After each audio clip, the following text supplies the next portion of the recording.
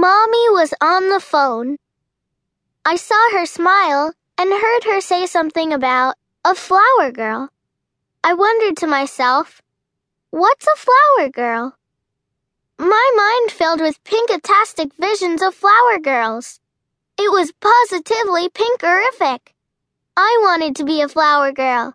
I was going to start making my outfit right away. I rounded up some useful supplies. My green tights were good for my stem. Then all I had to make were the perfect petals. Peter asked, "What are you doing?"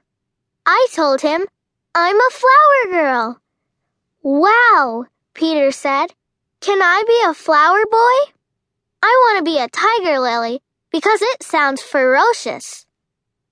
"I'm a fragrant rose," I said, squirting Mommy's perfume all over me. As soon as our outfits were done, Peter and I rushed out into the sunshine. Peter ran around yelling, "Look out! I'm a flower! I'm a tiger lily!"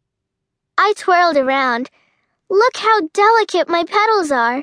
Don't I smell rosalicious?" I said. "What are you doing? And what is that smell?" asked Daddy. I was surprised that he couldn't tell just by looking at us. Haven't you ever seen flower children before? I am a flower girl, and Peter is a flower boy.